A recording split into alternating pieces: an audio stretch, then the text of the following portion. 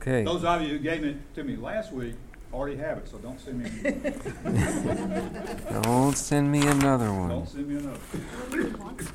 All right, I'm starting in 1 Samuel 4. And the story that's given to us in 1 Samuel 4 is a conflict between the Philistines and the Israelites. Now, a picture of Israel, as you remember, coastline looks like this. Israel's got the territory. The Philistines were right here, southwest of Israel, and on the coast. They were traders. They moved there long before they became a powerful army. But here's a conflict that's being described to us starting in chapter 4. Israel went out to meet the Philistines in battle. They camped beside Ebenezer. They drew up battle lines to meet Israel in verse 2. When the battle spread, Israel was defeated before the Philistines, who killed about 4,000 men on the battlefield. People came back into camp, and they tried to figure out what happened. So the elders of Israel say, "Why has the Lord defeated us today before the Philistines?" And they come up with a solution.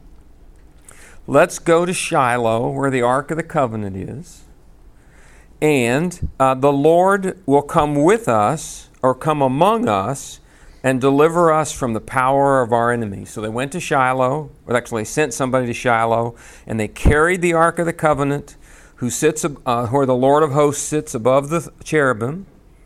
And the two sons of Eli, Hophni and Phinehas, were there with the Ark of the Covenant. And when the Ark enters the camp of the Israelites, they go crazy. They're cheering and shouting and celebrating. They are pumped up so that the earth shook and the Philistines were terrified. I'm now in verse 6, and they said, "What's all this noise?" And they heard that the ark of the Lord has entered the camp.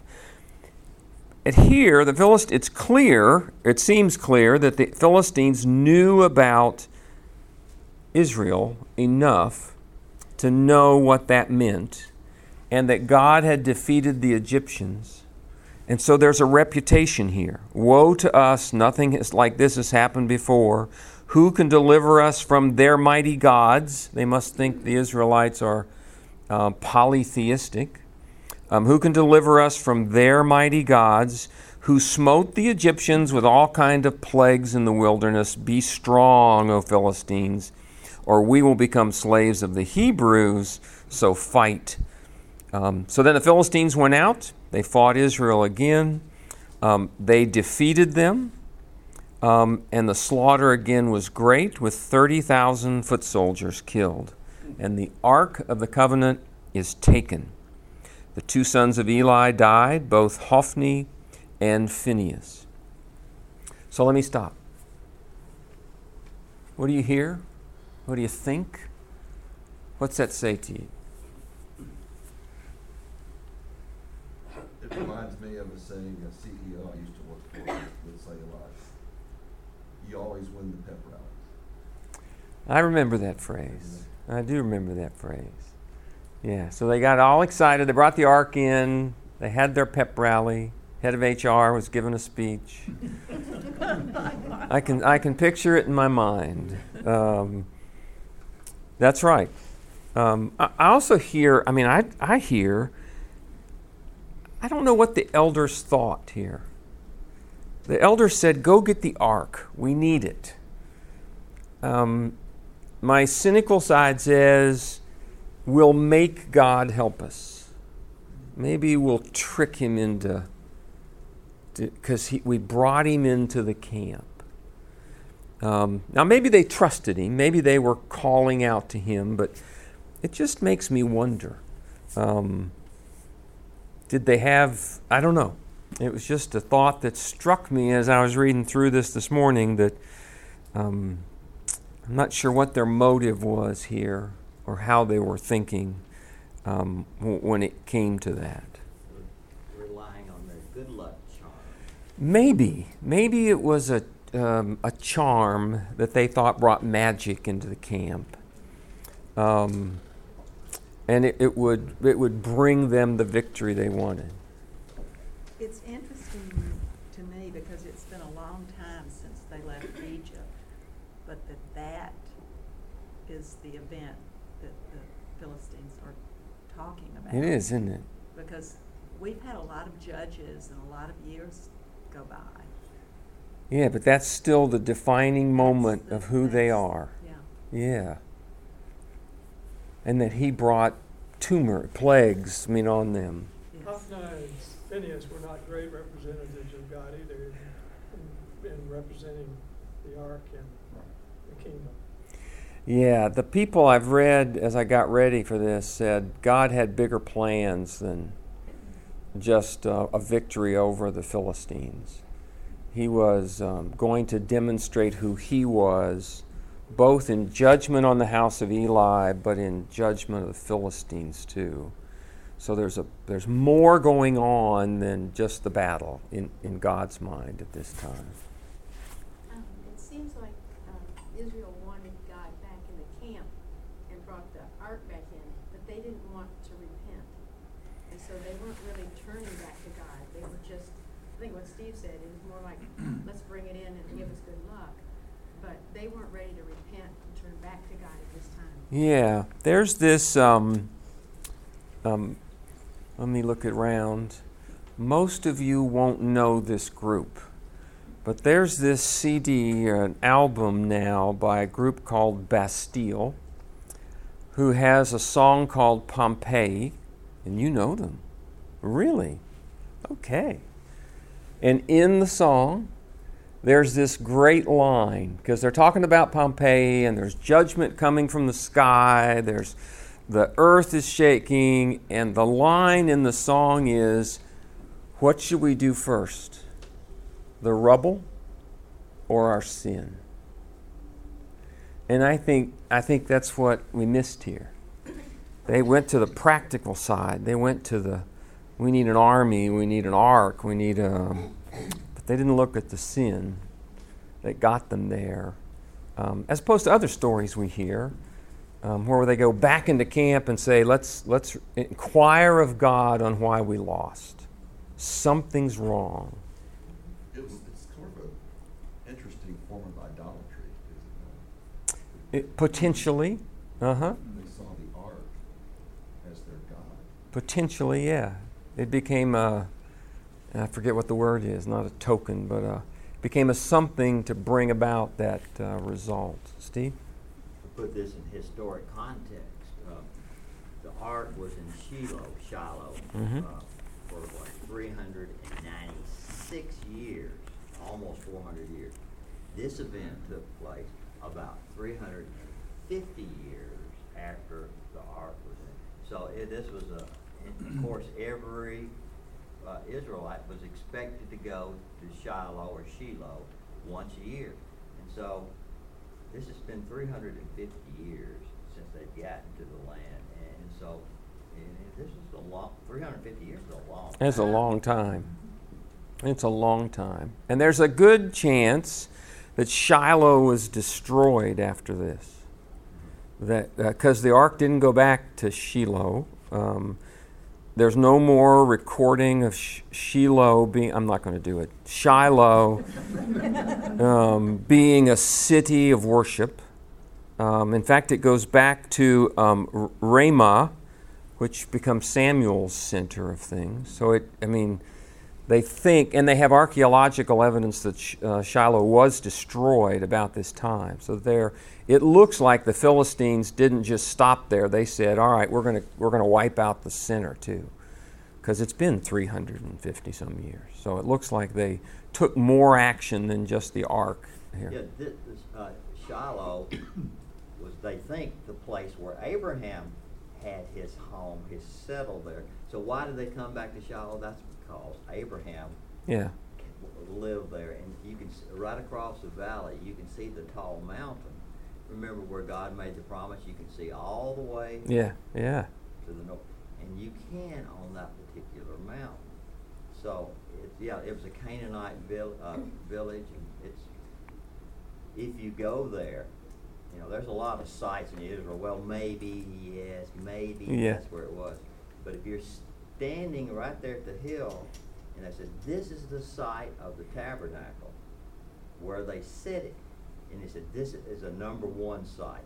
You can be sure this is where it was, and you can see where the columns of the tabernacle Wow. were, and you can look down on that little plateau and say, yeah, that could be it. That's pretty cool. Yeah.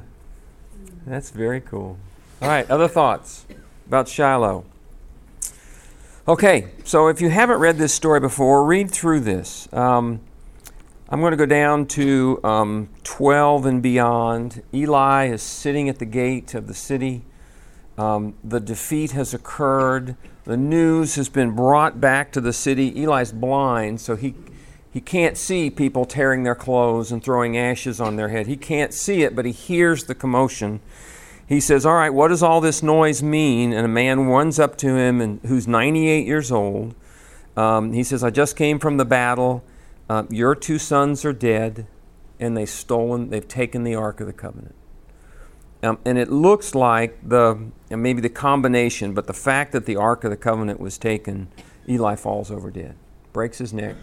And so the judgment of God, as he promised, was taken out on Eli for his not complying, not following the Torah, not being a man of faith during his lifetime. And then it goes further. The daughter-in-law, Phinehas' wife, was pregnant, gave birth. When she heard the news the Ark of the Covenant was taken, her father-in-law and husband were now dead. She kneeled down, gave birth, for her pains came upon her. And about the time of her death, the women who stood said, don't be afraid. You've given birth to a son. And she named him Ichabod, which means the glory has departed from Israel. The Ark is gone. The presence of God is gone. Remember, God dwells above the Ark. There are cherubim on top of the Ark. He dwells right there on top of the Ark is where the presence of God is, and now that has gone. It occurred, it reminded me of, and I'm going to switch over to Ezekiel 9.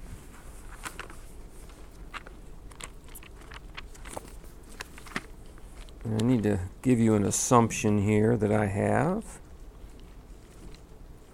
about Scripture. So I'm in Ezekiel 9.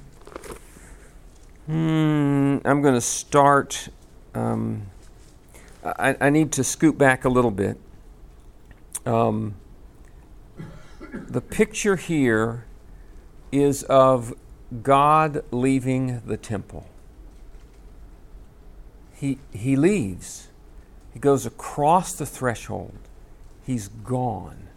And so in verse 3 it says, the glory of the Lord went up from the cherubim on top of the Ark of the Covenant, on which it had been, to the threshold of the temple. And then later, verse 8, chapter 10, verse 18, the glory of the Lord departed from the threshold of the temple. And the cherubim departed, and they stood at the entrance of the east gates of the Lord. They left. Now, I've never read it, but that had to have been just like Eli, had to be a sickening moment in the hearts and the minds of the Jewish people.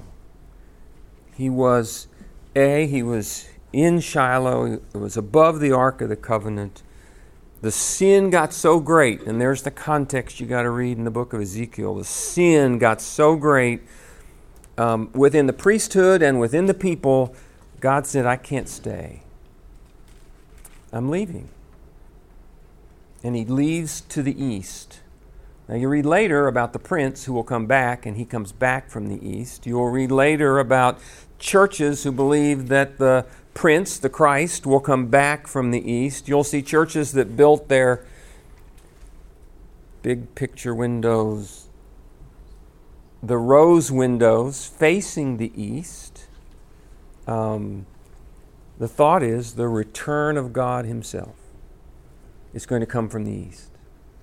So we have that picture now back in Samuel. He has departed. He has left the people of Israel as they've taken the ark away from them and taken it over to put in their temple of Dagon. I'm not doing my slides here. Okay, we did that. Rebel of sin, took the ark, Shiloh destroyed. I think I've covered that one. All right, Eli dies. He's described as a heavy man. Now, this is above my knowledge, but what I read was it not just meant fat, but it meant a powerful man. That he had weight in the community, an important man in addition as well during that time. So before I leave Eli, I want to remind you of the test of an Eli, of a Samuel, of a prophet. And it's back in Deuteronomy. And the question was raised by the people at that time was, how will we know a prophet of God?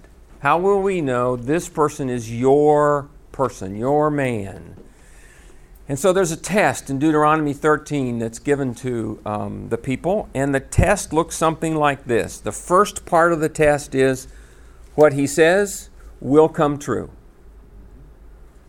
But the second part of the test was, even if it does come true, but it leads you away from God, don't listen to him. He's a false prophet. Now, I'm coming over here now. We have that same instruction in the New Testament. If someone preaches us a gospel different, the book of Galatians, a gospel different than the one you have heard, don't listen. Same thing, same test. Hasn't left us in terms of how will we know. And the ultimate test is, does their message, Josh called it proclamation this morning, does the proclamation lead us to God, keep us with God, or does it lead us astray? Is an ultimate test, even though they do what they say happens. Even though I make a prediction and it comes true, even if I tell you something that happens and I lead you astray, I'm not to listen. All right, take a breath. Thoughts, comments.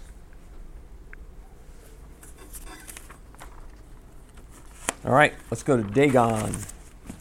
I actually found a photograph of Dagon. Turns out Dagon was a god. Remember, Philistia is over on the sea. There are people of the sea. So it turns out Dagon was a god of the sea.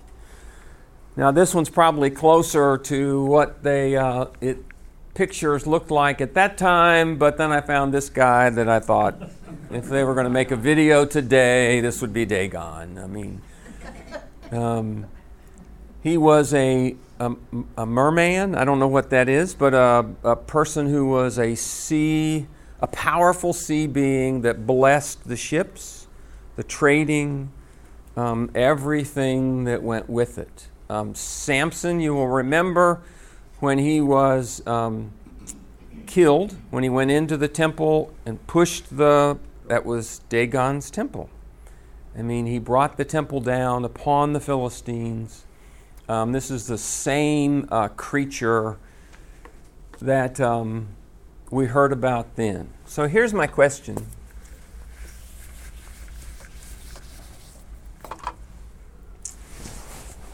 The instruction in the Old Testament about other gods, idols, is very clear and very powerful. And a thought hit me that if I were to, and here's my thought. As countries became polytheistic and added other deities to their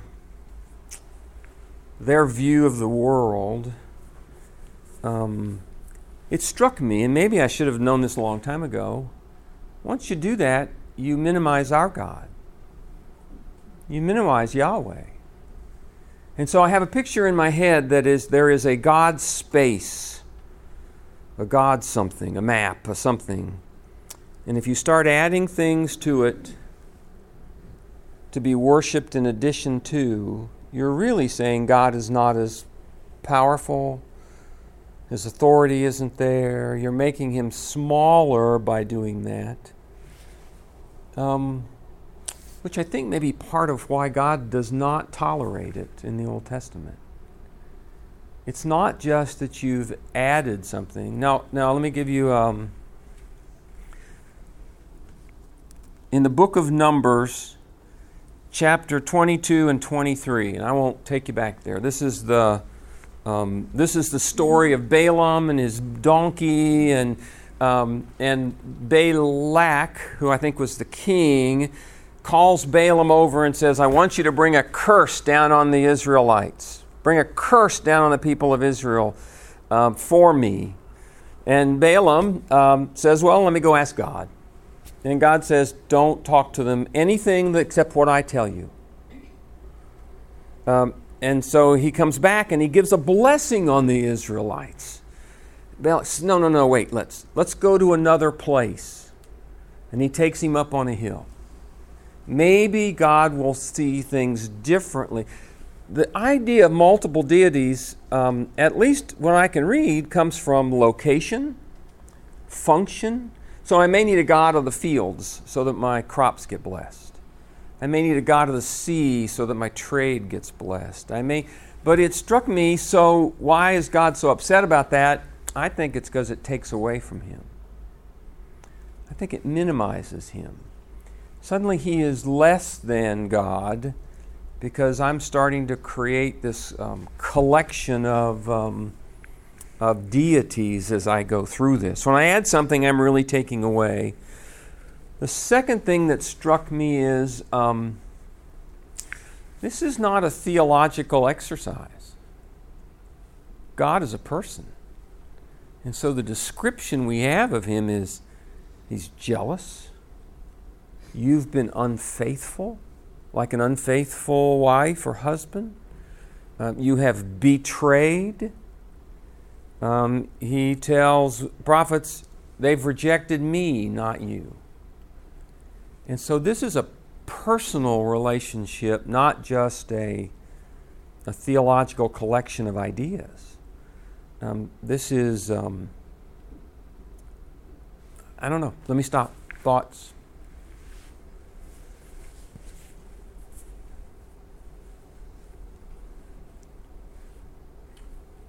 Well, I think Israel has some of the same problems we do. I mean, I think you get so caught up in everyday life at times, you know, God seems distant. To keep Him close, and you have to work at relationships. Mm-hmm. Husband and wives work at staying close over the years, and I think they evidence the same issue. He became distant. They don't talk to Him. They don't ask what He wants them to do. They've become estranged. Yeah, there's a separation there. Mm-hmm. So, how do we think today? And come over to here. How does that view of God and monotheism inform us today?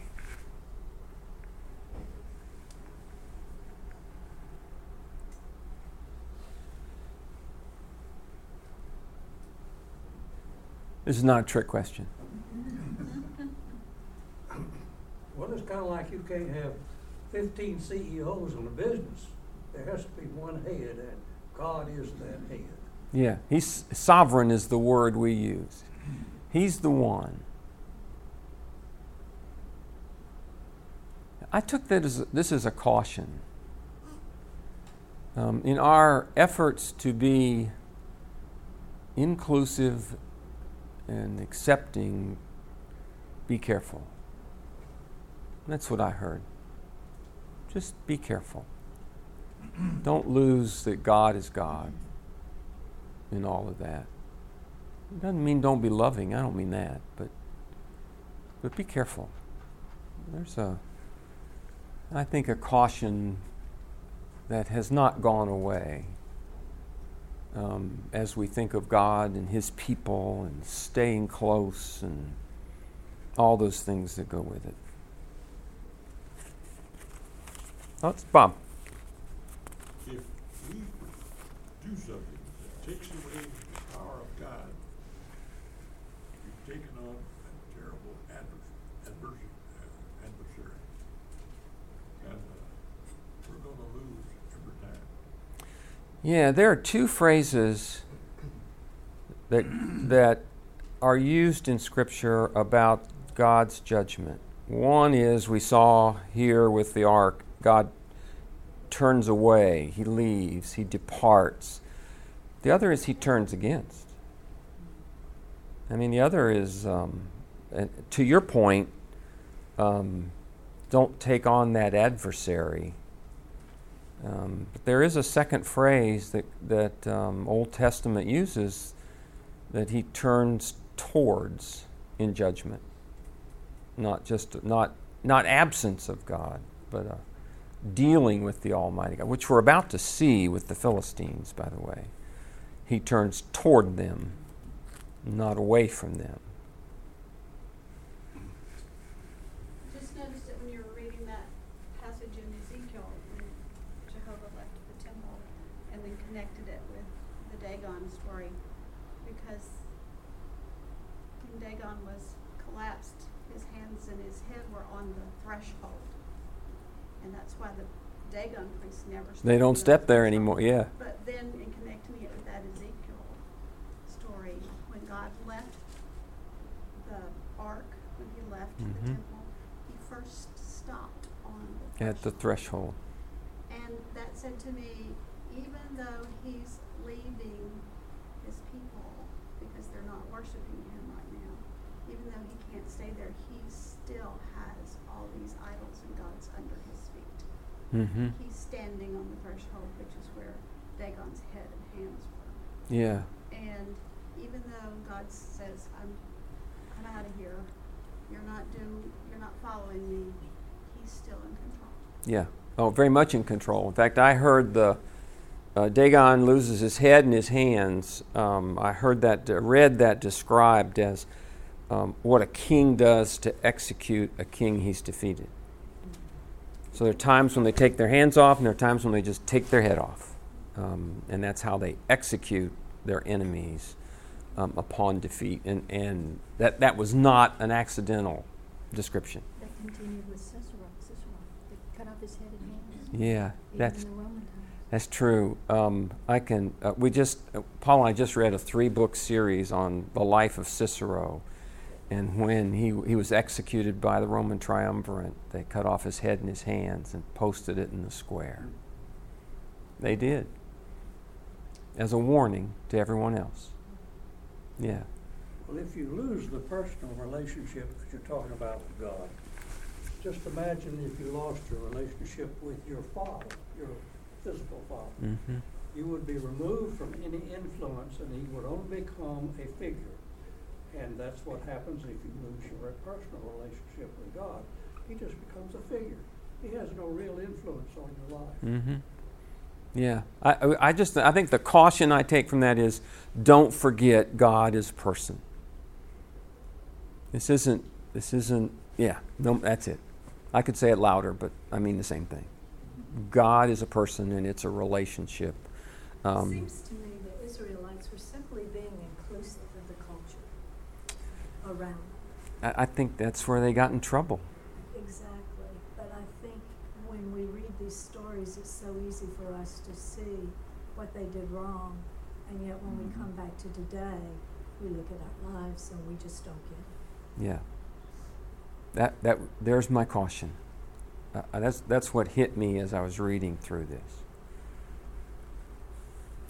Okay, I got a couple other Frisbee theories that may not get to, but let's go to Dagon.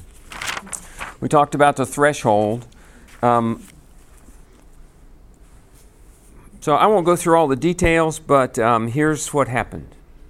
So I had two things I want to highlight.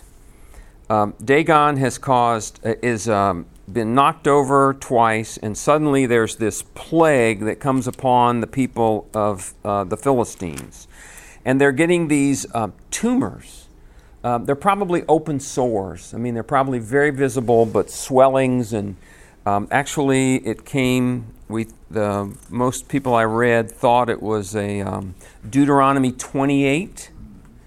It was a fulfillment of the judgment of God that he would bring these plagues upon them, and that he was fulfilling that he was bringing that judgment upon them. And when we get down to chapter 6, the people of the Philistines are saying, we got to get rid of this thing. We got to get it off the land because it's killing us. And so they decide to create, chapter 6, verse 4, 5 golden tumors and 5 golden mice, and put them and send them back to the Israelites. Now look at chapter 6, verse 6. Back to Egypt and the Pharaoh as the defining moment. Don't harden your hearts like the Egyptians did, who he dealt with so severely. Verse 7, prepare a new cart, 2 milk cows, have never had a yoke on them. Hitch the cows to the cart, take their calves away from them, put the ark on it, and send the ark on its way. And evidently there were some naturalists versus people of faith within the Philistine group. And the naturalists said, if the watch and see, verse 9, watch and see which way the cart goes.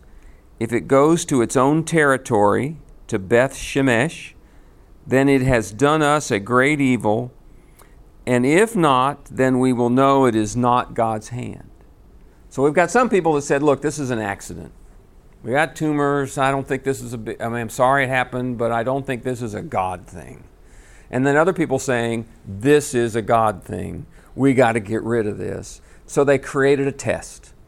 And the test was 2 cows that had never been hitched to a wagon, never been trained to walk together, never been trained to cooperate and pull the wagon, and they put their babies right in the background.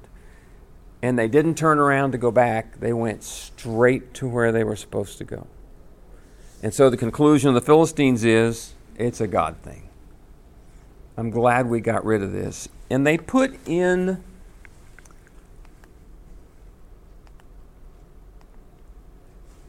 I'm going to call them votives. So I got to tell you a quick story.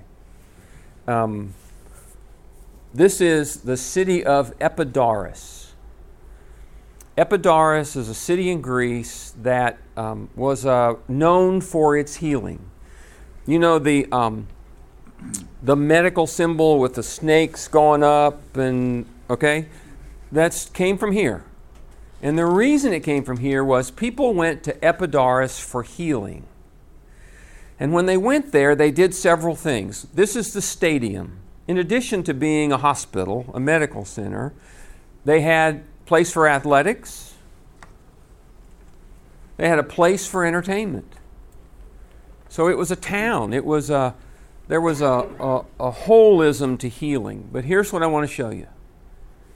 When you went to Epidaurus, you created a votive.